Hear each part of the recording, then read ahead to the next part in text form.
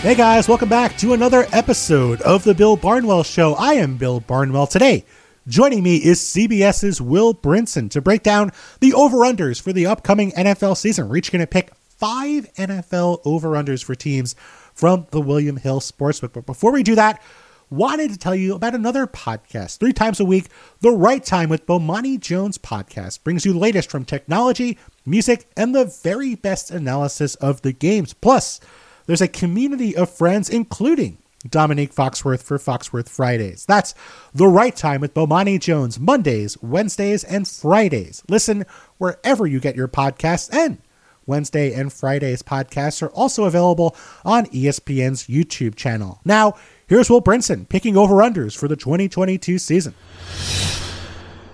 All right, joining me now here on the Bill Barnwell Show. I had to have him back. My security blanket.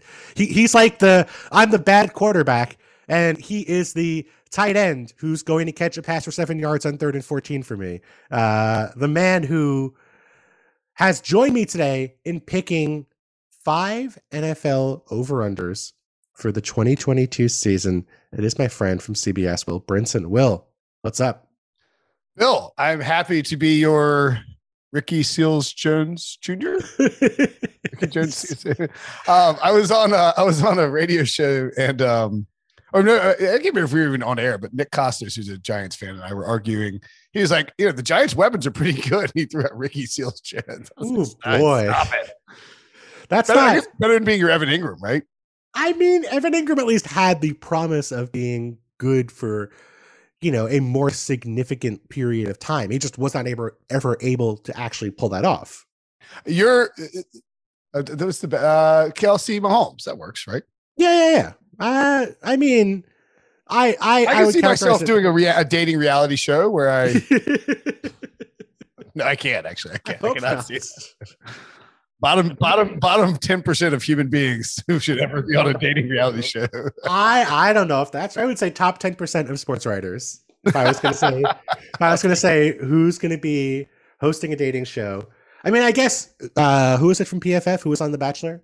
Oh, Mike Renner was on there? Yes, Mike Renner was on there. So Mike Renner is probably number 1, if we have to be honest, because he was actually on a dating show. But Will Brinson, absolutely high up there in my book, at least. Well, today we are going to go through the odds from William Hill Sportsbook, and we're going to pick 5 NFL over-unders for the 2022 season for team win totals. So for the uninitiated, I will give you an example here.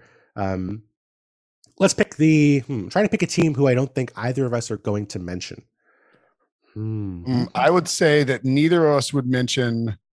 Oh, actually, no, that team's a good one. Let's say the Bills. Did you pick the Bills? Yeah, I did not pick the Bills. The Bills are one of my favorite bets last year. Yes, but I think I got it at 10.5, like minus 140 or something like that. And then did they finish? They finished with 11 or 12 wins. I think it was 11. Yeah, they had but they lost to the Jaguars and scored 6 points. So they should have easily covered the over, and somehow it was a pure sweat to the end. That's still one of the weirdest things, is that Josh Allen was the best player on planet Earth during the postseason. And not only did he score 6 points against the Jaguars, he threw 3 picks and was terrible against the Falcons like 2 weeks before the postseason started. Super weird. But that is the magic of the NFL. Nobody remembers those 2 bad regular season games because he was unconscious during that postseason run for the Buffalo Bills. But Buffalo Bills total this year is 11.5. The over is minus 125. The under is plus 105. So 11.5. If you want to bet the over, you are betting on the Bills winning 12 or more games in the upcoming season. If they do that, and you bet $125 at minus 125, you will win $100. The under is plus 105. So if you want to bet on the Bills not winning 12 games, on them winning 11 or fewer games, if you bet $100, you will win $105. You'll also get your $100 back in both scenarios if you win. In the case that there are ties count as losses for the purposes of this sportsbook. So if you have a team that goes, the Bills went 11-5-1, that would still be a loss. Ties. Okay, gotcha. Yes. Yeah. But if a So like the Panthers are at 6 wins. Yes. If they go 6-11, that's a push. Okay. Yep, you get your money back. Nothing win, nothing gained, nothing lost. So by the way, I love that we had the synchronicity of CBS Sports and ESPN somehow using the exact same sports book now. That's magic, right? I know, it is nice. I don't have to worry about accidentally like blowing up some sponsor on this podcast. Evil sportsbook. We would never possibly make bets with for entertainment value with any of those other sports books. Please tell me your first over-under for the 2022 season. Well, Bill, I'm actually surprised to see at William Hill / Caesars or whatever, Billy Hill, whatever we're calling it now, that the juice, I'm getting plus money on this one. Okay. The Chicago Bears under plus 105. Yep. I would have thought under 6.5 plus 105, excuse me. I think if you look at what the Bears are doing, that they are borderline actively tanking. And I've noticed that several intelligent NFL analysts, I can't remember, maybe, well, I don't want to, prop them up too much. It may have been I think it was like Sam Monson and Greg Rosenthal were tweeting about this. I think they qualify as intelligent. Yeah, for sure. They were noting that if you look at what the Bears did this offseason, you could even make the case that Chicago, that it looks like the current regime of Ryan Poles and Matt Eberflus are not only like not trying to help Justin Fields, but might very well not believe in Justin Fields, which I don't know that I get what they're saying based on what they've done this offseason, but I don't understand. Like, I can't imagine that I guess I don't know why I think the McCaskey family would operate with any sort of logic and starting now in 2022, but like, why would they hire a new regime, a new coaching staff, a new front office, a new GM that wasn't trying to build around the quarterback who they just gave up? They just spent 2 first-round picks on because they traded up with the Giants to get. Now, the schedule is conducive to some wins. Sure. Because you play the Lions twice. They get 9 home games. I'm not sure the home field advantage is like that significant for a team that won't be very good. So they have the Texans at home, the Vikings at home, the Dolphins at home, the Lions at home. So like there are very winnable games here. There are several extremely winnable games here. I sort of understand why it's set at 6.5. But like their number 1 wide receiver is Darnell Mooney.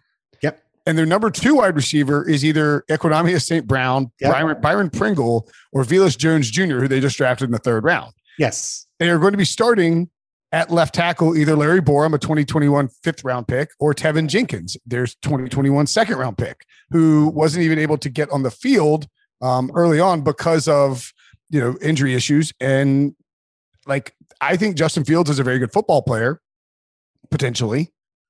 I just don't know that he's got a lot around him. And so I struggle to identify how this offense with Luke Getsy at coordinator, I believe his first turn at coordinator, and Matt Eberflus, the defensive head coach, are going to get the most out of it. Additionally, in the name of cleaning up the disastrous salary cap space, they cut Akeem Hicks, or let Akeem Hicks walk at least, and traded Khalil Mack to the Los Angeles Chargers for a 2nd-round pick. When you look at this defense, Eddie Jackson was once good. Jalen Johnson looks like he's going to be a pretty good player. I mean, Eddie Jackson could bounce back for sure. I like Kyler Gordon, their 2nd-round pick, one of their 2nd-round picks as a rookie. And I think Roquan Smith is a good player. Justin Jones holds a special place in my heart as a former Wolf Packer. And Robert Quinn was good last year. Yeah, it's like an ageless pass rushing wonder, which is especially crazy considering that in high school he had a brain tumor, brain tumor taken out, and still was like, it may have actually been at college. Anyway, he's still 1st-round pick and has been wildly successful for a lengthy amount of time with multiple teams. However, I don't see it on either side of the ball here, Bill, and I will happily take this team to win 6 or less games. This podcast is proud to be supported by Jets Pizza, the number 1 pick in Detroit-style pizza. Why? It's simple. Jets is better. With the thickest, crispiest, cheesiest Detroit-style pizza in the country, there is no competition. And right now, get $5 off any 8-corner pizza with code 8SAVE. That's the number 8, SAVE. Go to jetspizza.com to learn more and find a Jets Pizza location near you. Again, try Jet's signature 8-corner pizza and get $5 off with code 8SAVE. That's number 8, SAVE. Jets Pizza, better because it has to be. Yeah, I mean, the tough part here is I think looking at this offensive depth chart, like you said, there's not a lot of talent on the offensive line, at receiver, around Justin Fields, which makes me think he's going to have to make magic happen on his own to win games for this team. He's going to have to make plays with his legs. He's going to have to extend plays to create throwing lanes for his receivers who are not very good, aren't exactly going to get open like they're Devontae Adams. So that runs the risk of Justin Fields getting injured. And to me, I think for the Bears to get over 6.5 games, Justin Fields has to play 17 games this upcoming season, because if it's not Justin Fields a quarterback, well, it's Trevor Siemian, who was not very good for the Saints. And yes, it is the Peterman himself, Nathan Peterman, of playing games in 2022. If there's any evidence that your team is tanking, there's no stronger piece of evidence than signing Nathan Peterman. Yeah, that is a great point. I count, and somebody made this counterpoint to me on my podcast, Pick Six Podcast, Daily NFL Podcast, subscribe, rate, review, on YouTube live, 1 p.m. every day for the rest of eternity. It may be like just getting Ryan Pace, the RP thing screws me up, and Matt Nagy out. It's possible that just anyone else might be willing to design an offense around Justin Fields where you accentuate his talents. I don't know if they go full 2012 RG3 with the read option or anything like that. I'm not sure they even have the personnel for it, but that would be a benefit for them as well. Although the injury thing is certainly a risk. I count the 5 home games: the Texans, Lions, Vikings, who I think are better than maybe they're being given credit for, Washington, and the Dolphins, who the latter 3 of those are certainly not free wins. You're going to have to win 4 of those and then win 3 road games at the Jets, at the Giants, at the Falcons, and like that to get there. So there's definitely a path to 7 wins for the Bears. I just don't think that. And the other thing, Bill, is if you are a team, let's say you're the Miami Dolphins and you get a 17-0 first half lead on the Chicago Bears in Chicago, and Mike McDaniel, a Kyle Shanahan protege with a beefed up backfield and a decent offensive line, they are going to run for 200 yards in the second half, because the Bears, like we've seen the Bears when they lose Akeem Hicks during the season, at times their defense falls apart, especially against the run. And now they don't even have Khalil Mack. Like, Justin Jones is good. They don't have the bodies in there to slow anybody down. And so I think if this is a team that if they don't, like, I don't think they're going to be playing with a lead or scoring a lot of points. And I think people will be able to get downhill on them very, very quickly because of the losses in personnel that they've suffered. Yeah. And I mean, this is a team where, again, the guys you're naming, that's if they stay healthy. I mean, the second and third string for this team is not NFL caliber. So the moment you lose someone like a Jalen Johnson or a Roquan Smith, like, the guys coming in to replace those players who are good players are replacement level NFL backups. So that could be a situation I'd be worried about in the second half of the season, where even if the matchups look good on paper, by the time the Bears get there, they're just not up to that level. So to me, I'm absolutely with you. I think under 6.5 is very, very reasonable here in the upcoming season. I will say my first pick, very similar vein, much worse odds. I will ask you what you think, Will. I know where you're going. Can I guess where you're going with this? Please. The Atlanta Falcons. I think the Atlanta Falcons are the worst team in football. Not just the worst team in football. I think they have a chance at having like a truly spectacular bad season, like a 1-16 caliber season. I don't think that is outrageous, and I don't think the Falcons would mind if it happened, to be perfectly honest. Yeah, I mean, it would probably be the best thing for the franchise. But here's my case. Last year, the Falcons 7-10, but, and I am someone who had to watch the Falcons very closely last year, 4.9 expected wins. Their victories were over the Giants, the Jets, the Dolphins when the Dolphins were stinking, the Saints with Trevor Siemian, the Panthers with Cam and PJ Walker, the Jags, and the Lions. And those teams, not very good. Wasn't like the Falcons were blowing those teams out. They won those games by an average of less than 5 points. And that was a year where Younghoe Koo was basically unstoppable. He was 27 of 29 on field goals. He hit several game winners. I want to say like 5 of those games involved Younghoe Koo field goals at the death to win. So it wasn't like they were winning games by a lot. And I mean, that's all fine and dandy. But they're worse than they were a year ago. Like, obviously worse than they were a year ago. Last year, they at least had Calvin Ridley for part of the season. Now Calvin Ridley is gone for the entire year. Russell Gage stepped up at wide receiver in the second half. Well, Russell Gage is now Tampa's third receiver. Atlanta did draft Drake London, which is great, but rookie receivers don't always turn into superstars immediately. The depth chart at wideout after him, not very impressive. Questions about the offensive line. They lost Foyesade Oluokun, who was a very good linebacker for them a year ago. They got a full season of AJ Terrell, who is phenomenal, but again, you know, what if AJ Terrell is not phenomenal or doesn't have a full season again in 2022? That secondary is very, very worrisome. And most of all, Will, last year they had Matt Ryan, who Matt Ryan is maybe not the guy he was a few years ago, but Matt Ryan is still a pretty good quarterback. And now it's Marcus Mariota, who hasn't played in 2 years, and Desmond Ridder, a very Falcons team that, you know, has plenty of motivation to get Ridder in the lineup, you know, the moment that Marcus Mariota seems like he's wasting their time. So I think this could be extremely ugly for the Atlanta Falcons. I think this could be a 1 or 2 win season. So to me, I'd rather have under 5, to be honest with you. I'd rather have 5.5 with worse juice, obviously. But to me, I think they are clear favorites to be the worst team in football. Yeah. I mean, the two, you know, a couple things on it. And I agree with you. I think that this will go to 5 and be like under 5. I think it'll settle at, I don't know that they'll go to 4.5. They may go to 4.5 eventually, depending on how the off season goes. 4.5, like plus 100 or, you know, under 5 minus 110. I think the minus 160 is a lot to lay, but 5, you're getting that extra half. I mean, you look at this roster, Bill, and all right, I'm going to take the leap and say that Drake London is a blue chip player because they took him early, and that's fine. No problem. Do we want to give Chris? Did they pick up the option on Lindstrom or McGarry? I can't even remember. They picked up on Lindstrom. McGarry has been a major problem. Lindstrom is pretty good. All right, so we'll say that Lindstrom is a building block. A 2019 first round pick. They picked up his 5th year option. We'll throw them that bone.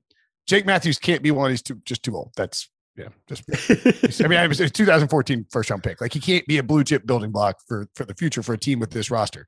So we'll go London, Lindstrom, and then we'll give him Kyle Pitts. You know, you can't go Desmond Ridder because he's a 3rd round pick, and we haven't seen enough.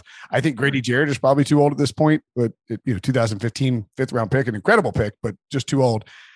And then AJ Terrell. And we're done here. I mean, that is the extent of the players on this roster that you would want on your team if you were starting trying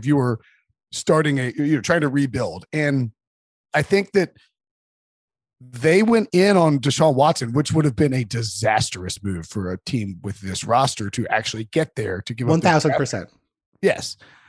But what ended up happening was, when they went in on Watson, you know, it naturally caused Matt Ryan to say, you know, you open the door, so I'm going to step through it. And I think it created a reality check for this team that they are not where they Terry Fontenot said that he thought they could basically have their cake and eat it too, rebuild and reload and keep trying to win while also building the roster. And I think they have come to the realization that's not the case. And no cake is happening here. Yes, you're not even going to eat. You're just going to stare blankly at an empty cake case. And then you look at the schedule, and the NFC South, I believe, plays the NFC West this year. So have fun with that. And also the AFC North. So have fun with that. There are if one were a betting person, sure. One wanted to get a head start on week 1 in September, and one wouldn't mind leaving that money in somewhere in escrow with a sports book until September. One would probably be smart to wager on the Saints at -5 in Atlanta in week 1. That number is going to be above a touchdown by the time the season starts. They then go after that. They go at Los Angeles, at Seattle. They host the Browns. We don't know if Deshaun Watson will be playing. At Tampa, the 49ers. At Cincy, the Panthers. The Chargers. At Carolina. Oh, the aforementioned Bears at home. That'll be a little head to head for us. Yeah. At Washington, Pittsburgh. There's like 2 wins on the schedule. Yeah, I mean, it's hard to find many spots where they're going to be favored, and it's hard to feel like this is look at like the Bears. Like this is a year where they are rebuilding. They are, trying to create some salary cap space in the future. They have 100 million plus, I think, in the future. So, this is a year where they're going to eat their vegetables and not be in great shape. And I don't know if their coaching staff is going to survive this, but this is the thing they have to do. I mean, they took that core as far as it could go. It went to a Super Bowl, and now it's starting over, and it's going to be pretty ugly this year. So yeah, I think the Falcons are pretty comfortably, to me, the worst team in football. Let's get your next over/under. I am going to go with an over here. I actually had another under written down, but I'm gonna ponder if I want to pivot from that one. Ooh, okay. Yeah, okay. It's a little teaser, I guess. And I'm going to head to the AFC West, and I'm going to buy low on the best quarterback in football and the best offensive coach, yes, in perhaps the history of football. And I will take the over on the Kansas City Chiefs at -130. The Chiefs have the Chiefs are, I don't want to call them like victims, but I mean like the Chiefs are being poo-pooed because it's the offseason. And because the Raiders got Devontae Adams, and the Chargers got Khalil Mack, and the Broncos got Russell Wilson, and all those moves are fantastic for the here and now. For the future, we'll see how it goes. The Kansas City Chiefs lost Tyreek Hill. I get it. But they still have Patrick Mahomes, and they still have Andy Reid, and they have an absolutely loaded offensive line that gelled together in the second half of last season. Andy Reid has once, Bill, since 2013, only once not gone over his win total since arriving in Kansas City. It was last year, and he missed it by half a game. They are plus money to win the division. I understand that Russell Wilson is very good, but he is going to a new team with new receivers. And like again, the Broncos are a quarterback away. That's fine. The Chargers look like they have an incredible roster. They are still the Chargers. And the Raiders are dealing with a new coach and a new scheme and a lot of different changes. And sure, they added Chandler Jones as well. But assuming that defense is going to be great, to me is a bit of a bridge too far. The Chiefs, I don't think Juju Smith-Schuster and Marquez Valdes-Scantling are going to replace Tyreek Hill. I don't know. I do think there's a chance Mecole Hardman actually, lives up to a little bit of the hype in his third year. This is just way too much of a downgrade on the Chiefs, given Patrick Mahomes and Andy Reid. All they have to do is win 11 games. I don't even need to look at the schedule. I will just blindly bet that Andy Reid and Patrick Mahomes can get there because they're Andy Reid and Patrick Mahomes. It does feel like a bet you're going to feel good about making. Like there are some bets, like last year I had, I think, the Falcons over, and every week I had to watch the Falcons like narrowly eke out a victory and be terrible for most of the game. Like betting on the Chiefs is fun. Like betting to back the Chiefs, like even if they lose, like, okay, well, I still at least felt like I was live that entire game, Yeah, absolutely. And the schedule isn't easy. Like they start at Arizona, Chargers at home, at Indy, at Tampa Bay, Las Vegas at home, Buffalo at home, at San Francisco before their bye. That's not easy. I get it. But they also have the Texans, the Jaguars, Seahawks. Yeah, the Seahawks, who look like they could be a bad team. The Titans, who are definitely a worse team than they were last year. And plenty of home games coming up in the second half of the season. And like, I understand it. I get it. Like, oh, that's a tough schedule to start. Yes. But do you know what else is tough? Playing the Chiefs. Yeah. Like it's just, I just think that given this is basically fading the offseason narrative that everyone but the Chiefs got way, way better in the AFC West. Yeah. I think that, losing Tyreek Hill is going to hurt that team in the short term. I think that's fair to say, but I still think this offense is going to be just fine. I think they're going to be a different sort of offense than they've been in years past, but I still think they're going to be plenty efficient and plenty effective, in part because the guy who they have throwing the football is really, really, really good. And I think the defense could be better than it was a year ago. I think that they might be a little luckier in some situations than they were a year ago. And I just think they're just a bet you want to make. Like, I think it's always better to bet on the Chiefs than bet against the Chiefs, because you're never going to feel good having to sweat betting against Patrick Mahomes as someone who had Chiefs under last year. betting against Patrick Mahomes, not fun. I will stick in this division. I have an under on one of the teams you mentioned.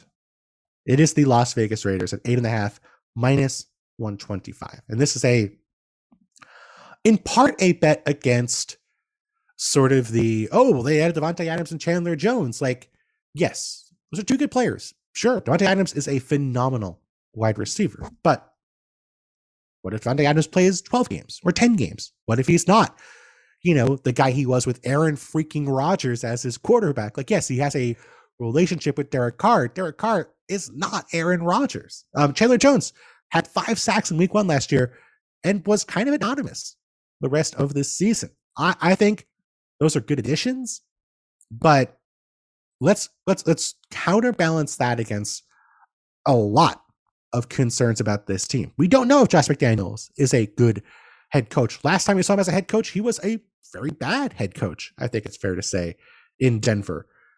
This team was much worse than its record. Yes, they did go 10-7. Yes, they did make it to the postseason very narrowly over the Los Angeles Chargers. But this is a team that was 6-7 late in the year. And then they got a string of compromised quarterbacks. They got Nick Mullins of the Cleveland Browns in a game they won by 2 points. They got Drew Lock and the Broncos in a game they won by 4 points. They got COVID-afflicted Carson Wentz, where he came back moments before the game started in a game they won by 3 points. And then the Chargers game, I don't need to remind you how crazy that was. I think the Raiders were the better team in that game, but this was not a team that was on a postseason path, not like they were heading in the right direction. They were floundering, and then they managed to stumble upon three just dismal quarterback situations and won a few games narrowly. They had 6.9 expected wins a year ago across their entire season. Now they get a second place schedule. They get 8 home games instead of 9. They were 21st in DVOA last year. They were basically just behind another team I'm going to mention in a minute, but they were behind Seattle, well behind Seattle. They were behind the Browns. They were behind the Vikings. They were behind the Broncos without Russell Wilson. This was not a good team. And so I think the additions they made matter, but they're counteracted by what the Broncos did in adding Russell Wilson. They're going to be a much better team this year. I think the Chargers are going to be a much better team this year. And I think that the Chiefs are maybe not as good on paper as they were a year ago, but I think they're still way ahead of the Las Vegas Raiders, who they beat 48-9 and 41-14 a year ago. So to me, I am not buying the Raiders. I think they are a 7 or 8 win team this year. Somebody's going to have to lose some games in the AFC West. Like, yes. I mean, that's just how it works. And you look at this number and it's 8.5, and it's juiced to the under. And I'm glad it's you and not me, because the haters and the losers will call me a hater and a loser for things I say about Derek Carr. I don't I don't know him, and so I don't want to besmirch his name. But their offensive coordinator is Mick Lombardi, like Big Mick. Yeah, some clown named Mike Lombardi. That's my best Kelsey impersonation. I mean, is he ready to be? I mean, I assume McDaniels is going to call plays, but like, yeah, is he ready to be an offensive coordinator? Patrick Graham is a nice DC. I just think once you get past the Max Crosby, Chandler Jones are going to destroy everyone narrative that is sort of being built up, because, and Max Crosby is very good. Yes. And Chandler Jones at his best is very good. Oh, for sure. Their secondary is not going to stop anyone. If the pass rush doesn't get home, I think you can probably run on this team pretty effectively straight up the middle. And let's not forget, Bill, that this is the same team that just declined the 5th-year option on all 3 of their first-round picks. 2019 first-round picks. Josh Jacobs. Yes. And then their 2020 first-round pick. Those were guys for 2019. They drafted Henry Ruggs in the first round, who obviously is not going to be on this team after the tragic car crash, his alleged DUI. They cut, who was their other cornerback in the first round?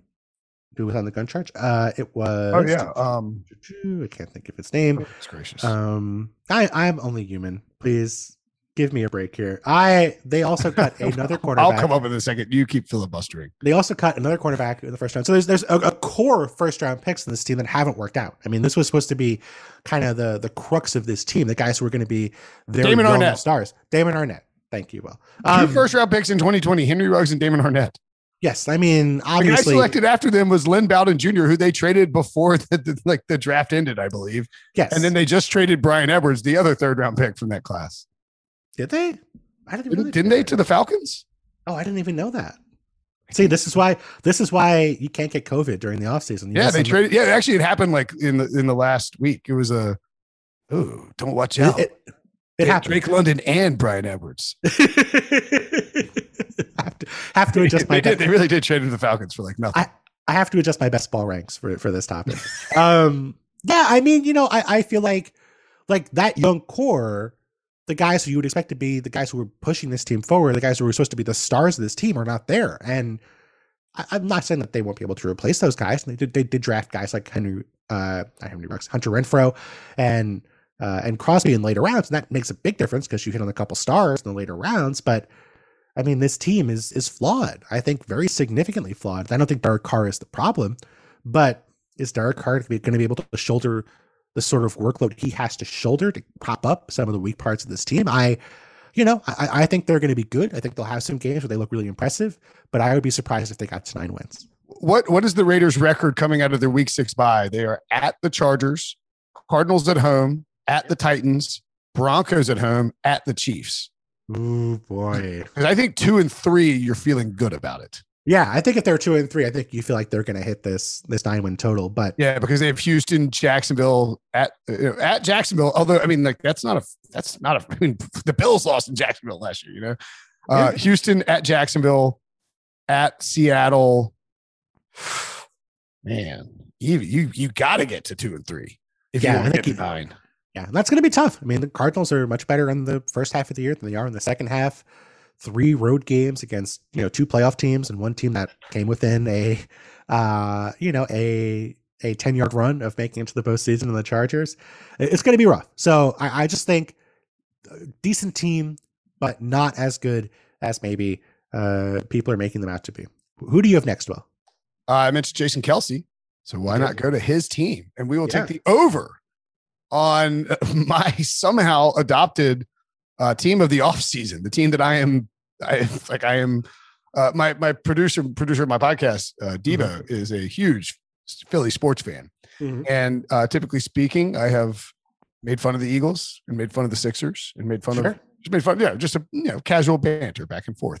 However, when the Eagles selected in the first round of the 2022 NFL draft, my favorite player in the entire draft, Jordan Davis out of Georgia, and then use their other first round pick to draft, which is to trade for one of my favorite wide receivers in the entire NFL, a player I love more than some members of my family, AJ Brown. I decided that I'm an Eagles fan this year. And if I can get their over under at 9 wins, Bill, I am happily taking the over minus 120. I think that you look at this team in Philadelphia, and if Jalen Hurts was probably more fantasy sizzle than real life quarterback steak, but that's okay. He did some very nice things last year. And now they have this really deep offensive line that is built for the future. They have a really deep defensive line. And those are the two sort of things that, made that 2017 run possible. I feel like, as much as Carson Wentz's magic touchdown percentage beans helped, Devontae Smith and AJ Brown is a really fun 1-2 combination. You add in Dallas Goedert, of course. You have Miles Sanders and some other backs in that backfield, and they just picked up as of today James Bradbury on a 1-year deal. So now their secondary is James Bradbury and Darius Slay. They added Hassan Reddick in the as a pass rusher, linebacker hybrid type in the offseason. This looks like in a 17 game season. This doesn't look like an 8 to 9 win team to me. This looks like a 10 or 11 or 12 win team to me. Mm-hmm. Yeah. I mean, I think that's not out of the realm of possibility in the slightest. I I'm intrigued. I mean, I guess I wonder what this offense is going to look like, because they had, I mean, a lot of success last year when they sort of got away from being a balanced offense, went to a run first attack with Jalen Hurts. That really kind of propelled them forward after a rough start to the season. But now you have Devontae Smith entering a second season. You have AJ Brown coming over from Tennessee. It sort of feels like they're going to be more of a passing attack than they were during that second half run from a year ago. And I guess I wonder, I mean, are they going to be as successful running a more balanced offense? That's a fair question. I thought that Nick Sirianni got rightfully killed for some of the silly things like rock, paper, scissors and some of the other things he said in like his various press conferences. Like they weren't good press conference quotes. I get it. But RJ White, my colleague who pops on the podcast, it pointed out correctly that the in-season adjustment to change your offense, to change what you were doing, to get to something that worked for what you needed to win football games to get to the playoffs, even if you weren't like a Super Bowl caliber team, is a really good sign for Nick Sirianni and that coaching staff that they might be able to adjust on the fly and to change the way that they approach what they do on offense, what works. And so like that, I mean, that is a big, big plus. Like we talk about the Bears. Matt Nagy is just like, well, we'll just keep running my offense, even though it's not working. Yes. And it's like you really not going to cater to they changed what they did to fit the players that they had. And that is something I think is imperative for a team to be successful. I look at the schedule too. They're at Detroit to start. They're 3.5-point road favorites, just like they were when they won 44-6 last year in Detroit. They get Minnesota at home, at Washington in the like ultimate, Carson Wentz revenge game, which I think Philly will probably be favored. Jacksonville at home, at Arizona, and the Cowboys at home. I mean, I don't think it is outrageous that they're 4-2 going into their bye with Houston, Washington at home. Oh boy. The Giants, the Bears, and the Giants again out of the bye. And so, you have some tougher games. Of course, you have the Packers, the Titans at home, both of those teams at home, and the Saints at home. But to me, I'm looking at like a baseline of 8 wins. You just need to kind of flip some of those, you just need to win a couple of those coin flips. Maybe you win in Indy, beat Pittsburgh at home. The schedule is fairly friendly and they have a lot of depth on both sides of the line. I think I love the Eagles at 2-1 or better to win the NFC East. I think they got meaningfully better this all season, and I don't think the Cowboys did. Yeah, I like the division bet for sure. I like the over too. I would just rather. I'd rather bet the division bet than the over win. Yeah, me too. That's what I would say. I feel. I'll go with an over as well. I will go with a team where I feel like they got better this offseason, and I think we're treating what was a franchise level outlier for them from last year as maybe their new baseline, which I don't think is fair. I'm going to go Ravens over 9.5, which is -130. And to me, yes, they were very lucky in the first half of 2021. I mean, just the Lions game alone where Justin Tucker hit that miraculous field goal off the uprights and tells you how lucky they were. But they were 8-3 before Lamar Jackson got hurt. They lost 2 games, I believe, on 2-point conversions, which would have won the game. They had a 6-game losing streak to end the season, which included 5 of those games, which were losses by 7 points or less. And I think more than anything else, Will. I know where you're going with this, Bill. Just like the Ravens have had good defenses every single season. They've been a franchise until outside of, I think, 1 year. I think the last year Brian Billick was in charge.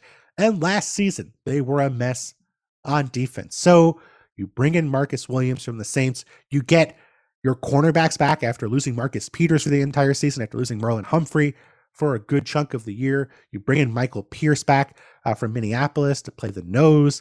You have Odafe Owe playing a second season. You bring in David Ojabo, who might not be healthy this year, but wouldn't be shocked if they make another defensive addition in the weeks before the season. And you bring in Mike Macdonald. They made a change at coordinator. They got rid of Wink Martindale. They bring in Mike Macdonald. This organization has been too good at drafting and developing defensive players for 30 years, 25 years, to make me feel like they are not going to be better than they were a year ago when they were 28th in defensive DVOA. I just don't think that is likely. So to me, I think the defense is better. I think, even if Lamar Jackson does miss a game or two, still think you get a longer season from Lamar Jackson than what we got last year. I think this is a tough division, certainly. But if Deshaun Watson gets suspended, which I think is likely, if the Bengals are maybe not quite as good as they looked during the postseason, which I think is maybe fair, if the Steelers take a step backwards with their quarterback situation, which I think is also probably fair, I think the Ravens they should be favorites to win this division. And I think they are a team that could win 11 and 12 games without us even batting an eye. In 2020, yep, the San Francisco 49ers, when I say led, I mean in a bad way, led the NFL in adjusted games lost per Football Outsiders, including games with COVID. They were over 30 games past the next closest team. They had 166.6 games lost, including COVID, Bill. In 2021, the Baltimore Ravens, quote unquote, led the NFL in adjusted games lost with 191.2 games lost. That is so outrageously high that the next closest was almost 40 back. And the next closest, that was the Jets at 158.5. And the next closest after that was the Lions at 122. Like, they lost 70 more games than the Lions in terms of play. Like, the 70 would put you at like 10th. I mean, like, that, it is crazy how many games they lost to injury. Yes, a lot of them were their running backs. And normally you could say, well, running backs are replaceable. And I don't disagree with that take. But for a team that has more than 2,000 rushing yards, has 2,000 rushing yards more than the next closest team since 2018, losing 3 or 4 running backs to ACL injuries before the season begins is a big freaking problem. And so even that alone, and you think about San Francisco, they started slow last year, but eventually got going and easily cruised over their win total, I believe. I'm with you 100%. Baltimore is a absolute bounce back, buy low spot in terms of their win total. It should not be single digits, and they will win 10 plus games. I feel very confident saying. Yeah, I think it's just, if Lamar is healthy, which again, maybe he'll miss a game or two, but he has not been a guy who has suffered significant contract injuries. Season too. Contract. I mean, every year is going to be a contract season if Lamar doesn't sign a new deal. It's going to be a contract year for the next presidential administration. Sounds like. Yeah. I mean, I think this is one where I feel pretty good about backing in the Ravens here. What's your next one? My next one is another over. It's kind of dangerous of us to pick all these overs in May, but I've got 2 more. My last 2 are unders, so don't worry. I'll bring some negativity to the proceedings. Well, I think that I hope that your under isn't this one, but I'm going to take I will take the team that was. I don't know what I'm thinking. I'm trying to do the math on which team went where, but I'll take the Indianapolis Colts over at 9.5 wins. Okay. Is that one of your unders? I hope not. It's not, but it's adjacent to one of my unders. Interesting. I guess that I can. In fact, this is good, Bill. That means that if you are going in the direction I think you're going, bachelorette party buses and whatnot, then this is 2 now, because we both had the. What was the other one? I had the Chiefs Raiders, and yes, exactly. That's good news. The calculus here is pretty simple. You take team X and you subtract Carson Wentz, and then you add Matt Ryan. And we're done here. No, in all seriousness, I do think that you watch a lot of Falcons games. You mentioned that earlier. Like, Matt Ryan wasn't that bad last year. I mean, he wasn't good, but he wasn't that bad. Like, he wasn't like a 5-win team bad or whatever they 7-win team, whatever it was. Sure. The Matt Ryan, much like Phillip Rivers, is leaving a team that drafted him for the first time in his career. He is getting the rejuvenated nature of going to this new franchise in a place where they've had success with these rejuvenation prospects. Mm-hmm. Frank Reich is a player's coach, a quarterback's coach. Every quarterback who's ever played for Frank Reich raves about playing for him. Well, maybe not Carson Wentz anymore. Well, yes. I think Carson Wentz would still rave about Frank Reich. On the way out, Chris Ballard and Jim Irsay just don't like Carson Wentz. It's the problem. I burned my bridge, but I still like Frank. He's still a good one. Still a great guy, that Frank. They have a outstanding offensive line, one of the best in football, and they took steps this offseason, bringing in Matt Pryor, drafting Bernard Raymond. They just added, it's not Danny Kelly because Dennis Kelly. Dennis Kelly. I mean, if they bring in Danny Kelly, I'm going way under. Danny Kelly, very nice gentleman. Love Danny Kelly. Danny Kelly, not a big guy. Can you imagine like watching Danny Kelly? And I love Danny Kelly; he's the best. But watching Danny Kelly and like Quentin Nelson block on the left side of the Colts line would be just fun for like at least a series or two. I will say Danny Kelly is someone who tried shrimp cocktail for the first time in Indianapolis. Maybe he could just love the shrimp cocktail so much that he wants to go back and play for the Colts. Yeah, good for Danny. I hope he just finally got on that St. Elmo's bandwagon with the horseradish. I think that with Dennis Kelly and Matt Pryor and Bernard Raymond, they've done enough to figure out a way to solve that left tackle issue instead of bringing in Eric Fisher with a busted leg, Achilles, whatever it was, at left tackle to start last season. They have Jonathan Taylor, should not slow down quite yet. I mean, he is still very young. They brought in Yannick Ngakoue, whatever, but he's still still a capable pass rusher. They also brought in Stephon Gilmore. They hopefully get a full season of Darius Leonard. DeForest Buckner is a freak show. And they play in a division with a team in the Titans that I think got meaningfully worse this offseason, that is clearly making signs that they are in some sort of reboot type of mode. I think the Jaguars are a much better team, but I don't think they are like a great team quite yet.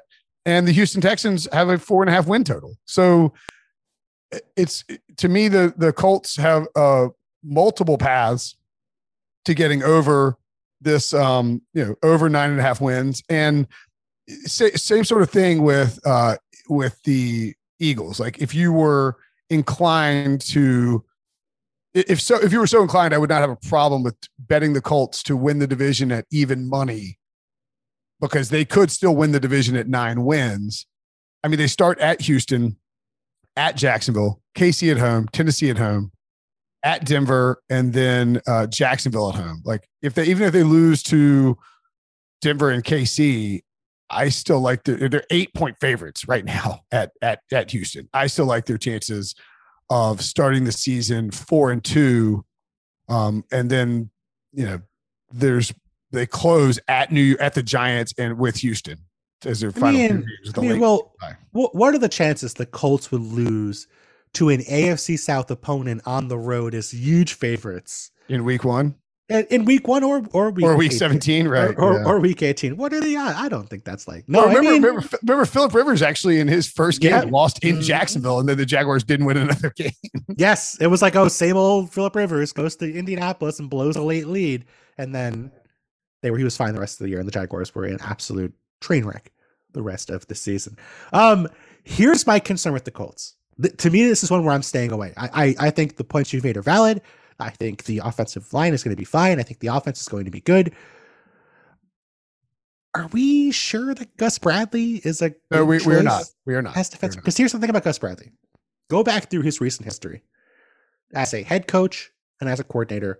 Gus Bradley has led 2 defenses of any note.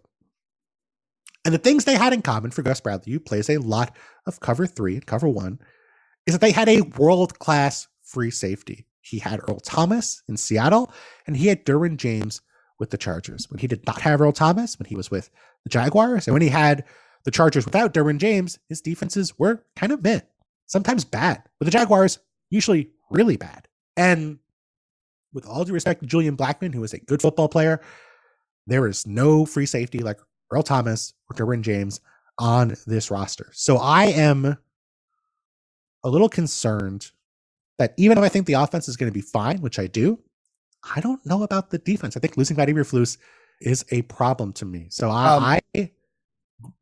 please go ahead. No, I was going to say, as I was embarking on my explanation of why I like the Colts, obviously you have your pages up with their schedule, and I Oh, have sure. I bring up the Our Lads, and I'm scrolling to look at the depth chart, and I was like, oh no, I've forgotten they hired Gus Bradley. I have a buddy who's a Chargers fan who would routinely doesn't like Gus Bradley for that reason, and would routinely laugh all last year because it's like we're playing the Raiders and Gus Bradley just doesn't know how to make adjustments. I mean, you remember well. I mean, remember the Chiefs all last year. It was play too high against the Chiefs, you're fine. The Raiders come up. They play they play single high like 90% of the time. They get blown out 40-14. Okay, you know what? You tried it one time. You got a rematch coming up. Don't do the same thing. They did the same thing and lost 48-9. That's the scary part for me. Okay, that is I have no counterpoint whatsoever. But again, they don't have to be great. Right. They just have to be the best team in the AFC. They just have to be good enough to win 10 games, which is hardly out of the question for the Indianapolis Colts. To me, I think it's a reasonable bet. I just don't. There are ones I feel better about on this board. One of which is in the same division where I am, as you said, pedaling my way to the Tennessee Titans under 9.5 wins at -125. Where you alluded to this, I'll let you talk about it. I think it's fair to say the Titans are not as good of a team on paper as they were a year ago. Yeah, I mean they actually, Bill, famously, we did this show. You did, and we said, okay, you know what? We give up.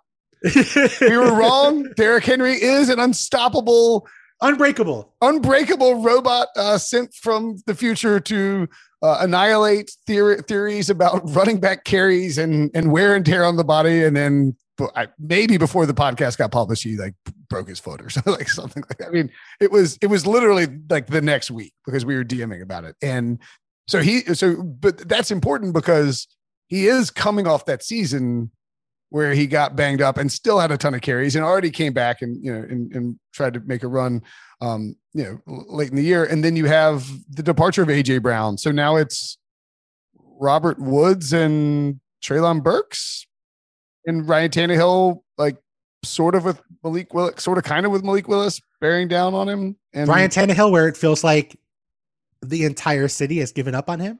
Yeah. And remember when he was staying away from the team, even though there weren't really team activities, and it was very clearly a leak designed to let people know that he was unhappy about his contract. And then they drafted the most notable quarterback in the draft with a 3rd round pick. I mean, it feels very, Mike Vrabel storming around the draft room, looking pissed off because they just traded AJ Brown. Yeah. I mean, at the very least, it feels like they're retooling. Yes. And it's fine to retool. I don't think there's anything wrong with the idea of retooling, but this is a team that, again, by DVOA, which is not perfect, but is the best measure I think we have of team performance, they were 20th in the NFL last year. They were not even an average team.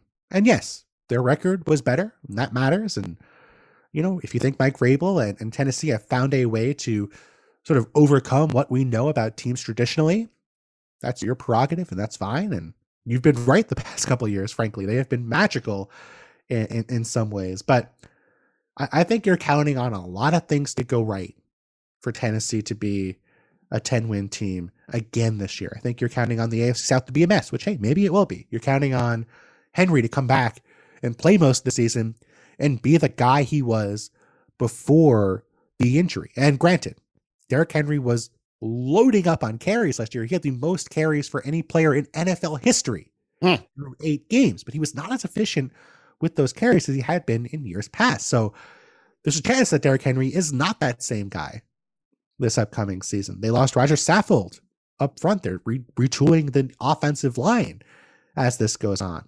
And again, they may decide halfway through the year, hey, Malik Willis is someone we want to develop. And, we're 4-4 and we're going to work towards 2023. But I do feel like there is plenty of talent on this team. It's not as if I would be shocked if they went and won 10, 11 games again, but I think there's more downside than it might look like given how they have won games over the past couple of years. I agree completely. And it, again, correlated with the Colts. We did not plan that, to be clear. No. We have 2. I mean, I was glad when, we certainly don't want to jump. I mean, in a perfect world, we don't have competing. I mean, you're like, you don't want to have you be like, I like the Titans over, and I'm like, I like the Colts over. Oh boy. Yeah, I think it just, I think that's a good thing. That means we feel concrete about the bets. Okay. So Yes. I have one more I have to give out. Yes. And this one I wrote down immediately, and I'm trying to decide if I want to pivot to something else. Okay. I probably shouldn't. I probably should just stick with my gut. Stick with your gut. I'm gonna stick with my gut and suggest that for the third straight year, or is it the fourth straight year at this point, that the Carolina Panthers are not going to win a lot of football games. Oh boy. Yeah. So I like Matt Corral a lot. I am in a world of pain if he's a great quarterback, because I ripped the pick since Carolina essentially gave up what amounts to like 3 third-round picks to get him. Oh boy. By the time you actually do the math. And so like it has nothing to do with Matt Corral, the player. It has to do with the process of acquiring the quarterback. For sure. And I think that the Carolina Panthers have shown a significant inability to figure out that position through transactional methods. That's fair. I think they got rejected by Carson Wentz, Bill. Carson Wentz told them, no, I don't want to play for your team. So they panicked and drafted Sam Darnold. And now they sort of panicked. Traded for Sam Darnold. Yes, traded for Sam Darnold. And I think they sort of panicked and drafted Matt Corral, traded up to draft him. And even though they took Ike Ekwonu, my NC State guy, an incredible prospect, an absolute freakish athlete, and one hell of a model American. He actually started a homeless a charity to help homeless people in Charlotte before he was drafted by the Panthers, like the week before. So that's pretty cool. I think the offensive line is meaningfully better with Bradley Bozeman and Austin Corbett and Icky coming in. They have a couple of weapons and DJ Moore and maybe Tommy. Yeah, okay, they don't really have great weapons. They do have Christian McCaffrey. The defense could be okay. That counts. I love that you were going to bring up Tommy Tremble before Christian McCaffrey. Christian freaking McCaffrey. Who, I know it's hard to count on him being there, but Christian McCaffrey was the consensus back-to-back first overall pick in fantasy football, and is still, after 2 basically 10 games, it's like number 3 this year, 2 or 3. It's like maybe even 2 behind Taylor, right? Yeah, I think so. Who's the other? Who would be 3? Cup, I guess. Oh, Cup. Yeah. And I still think most people would lean towards McCaffrey. I just don't know that we can count on Christian McCaffrey to be healthy. Well, no.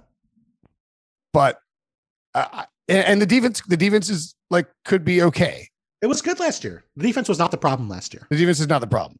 But the problem is their quarterback problem is a significant problem. How are they going to win games with Sam Darnold? Yeah. How are they winning 7 games with Sam Darnold? Let me ask you this, Will. Last year, Sam Darnold started 3-0 against some very weak competition, like the Giants, the Jets, Jets, Texans, Saints, who are a good defense, to be fair, and Texans. Yes. And there were definitely people who were ready to jump out and say, hey, actually, I was right about Sam Darnold this whole time. And even though he was bad in the Jets, I knew once he got out of Carolina, once he got to Carolina, he was going to be a star. Then Christian McCaffrey got hurt, and Sam Darnold was in pain for the rest of the season. What would it take this year for those same people to say, you know what, I've been wrong the first 4 years of Sam Darnold's career, but now that we're seeing what he's doing in year 5, I know this is the real Sam Darnold. What would it take for that to happen? Magic pixie dust. Magic pixie dust. He starts Browns, Giants, Saints. Ike Ekwonu is a Deshaun Watson suspension, a voodoo doll in MetLife Stadium, and Taysom Hill starting for the Saints in week 3. They could start. They could start 3-0. In theory, they absolutely could. And if they did, I would be real panicked about this under, because they get the Lions at home late. I'm not sure that means anything. The Steelers at home late. They are at Seattle, and they play the Falcons twice. But you know what? They started 3-0 last year, and they had the Giants on the road. They had Washington at home. They had Atlanta at home, and they lost all those games and went 5-12. So they could start 3-0 and still fail to get to 6. Matt Rule is 10-23 as a head coach. He wins 5 games every year. That's even worse than Jeff Fisher. You don't want to be worse than Jeff Fisher. At least be 7 and bleeping 9. So yeah, I think the Panthers should be really more like 5.5. Yeah, I agree. The Falcons kind of scare me because I think there's a chance the Panthers sweep the Falcons. They are better than the Falcons on paper. Yeah, and if they sweep Falcons, like the Falcons and Panthers are a problem for the Panthers and Falcons unders. The reality of that. There's a real sadness bowl happening there where people just clutching their under tickets or watching that game in a panic. Absolutely. I have one more. Yes. This one is close to home. Just as your Panthers under is close to home, I am picking the New York Giants to go under 7 at -125. A sad end of this podcast. Just it is sad. Carrying our hometown teams. But that, you know what? Not unwarranted. The Panthers have earned it, and I think the Giants have earned it. And yes, I am excited about Brian Daboll and Joe Schoen taking over. We can do a postmortem for the Dave Gettleman era some other time. I feel like we talked about it more than anything else. We did the show together last year where we broke down the Joe Judge press conference. Oh my God. I forgot we did that show too. Yeah, that was an incredible. I got more notes about that. It was like, what an unbelievable. You did like 45 minutes on Joe Judge's post week 17 press conference. Incredible. Oh God. They're gone. Yes. And the people who are coming in, I believe, are competent. But is that enough to take this team that was 4-13 a year ago to win more than 7 games? I find that hard to believe. They had 4.9 expected wins a year ago, which better than 4-13, but not significantly better. Their cap situation is a mess. They had to just cut James Bradberry, who signed with your Eagles, because they could not create cap space in any other way. They couldn't even get anything back for him in trade. They're rebuilding the offensive line. They did have 2 first-round picks. That's going to help. I mean, I like what they did in the draft. They drafted Evan Neal and Kayvon Thibodeau. I think those are great picks and at positions of need for this team. But the interior of the line is a bit of a mess. I think the tough part for me is that if this team does not have success early in the season, or even if they do have success early in the season, I think they're going to be comfortable trading players. I mean, they've already talked about trading Saquon Barkley. There's been rumors that Kadarius Toney, 2021 first-time pick, could get traded. If Leonard Williams looks good, he could get traded. I mean, I think that this is a very rational organization right now. And a rational organization looking at this roster would say, we need to cut whatever we can and build with draft picks that we're going to make. So unless you have a lot of faith in Daniel Jones, which I do not, or Tyrod Taylor, which I do not, I just don't see how this team gets to 8 wins, given that they're not very good. And I think there's a chance they get worse as the season goes along. Yeah, it is very easy right now to be an optimistic Giants fan because they did win the draft. It is hard to lose a draft when you have number 5 and number 7 overall. Yes, exactly. Like the Jets won the draft too. It's like, yeah, the Raiders, the only team to ever not win the draft with 2 or 3 first-round picks was the Raiders in 2019. It was like, yes, how did you screw that up? Actually, I take that back. The Giants also lost the draft that year too because Daniel Jones. Let's not talk about that. Dexter Lawrence and they traded up. Who's the cornerback who? It was Dutcher Baker. Yeah. We're really. We know old Bill when we can't remember the names of these first-round cornerbacks who bust out within 6 months. We know one and done cornerbacks. Yeah. Jeff Gladney, someone else. Oh, good call. Good, nice shout. I agree with you though. I think the if you're an optimistic Giants fan, that's great. But the James Bradberry move is very clearly it should be, if you need to read between the lines on the James Bradberry move. Yeah. Because that's not made by a team that's trying to win a bunch of games this year. It is made by a team that is trying to clear up its salary cap, trying to get in, eat its vegetables, as you said, and get ready to be good in the future. I firmly believe that, Joe Schoen and Brian Daboll came in and met with ownership and said, look, we will try to make it work with Daniel Jones. We will put stuff around him. You draft Evan Neal, you draft Rondell Robinson. and you try to, they're going to try to make it work for a year. But I also firmly believe that ownership communicated to the new regime that if it doesn't work, we'll let you guys try and move on. And so there's sort of this weird, like benefit to not being good with Daniel Jones this year for the Giants. They get a higher pick and they get to select their own guy. And I don't think that that's an outrageous suggestion to make, that they would be okay. They would be okay being competitive with minimal wins. Mm-hmm. Yeah, absolutely. I think that's the case. And like you said, we talked about having some of our picks kind of correlate with each other. I mean, Eagles over would correlate well with Giants under. Yep. Oh yeah, you're right, man. We did 3 of those, and again, not on purpose. Yes, we did not. The Panthers and Falcons are only.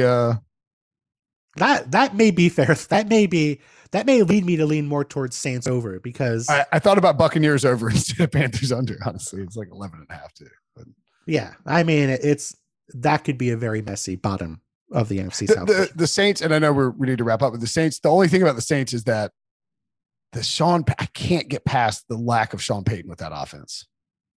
Yeah, that does seem to. I mean, even if they get those 2 teams twice, let's say they sweep the Falcons and the Panthers, which is entirely possible. It's still 8.5, I think.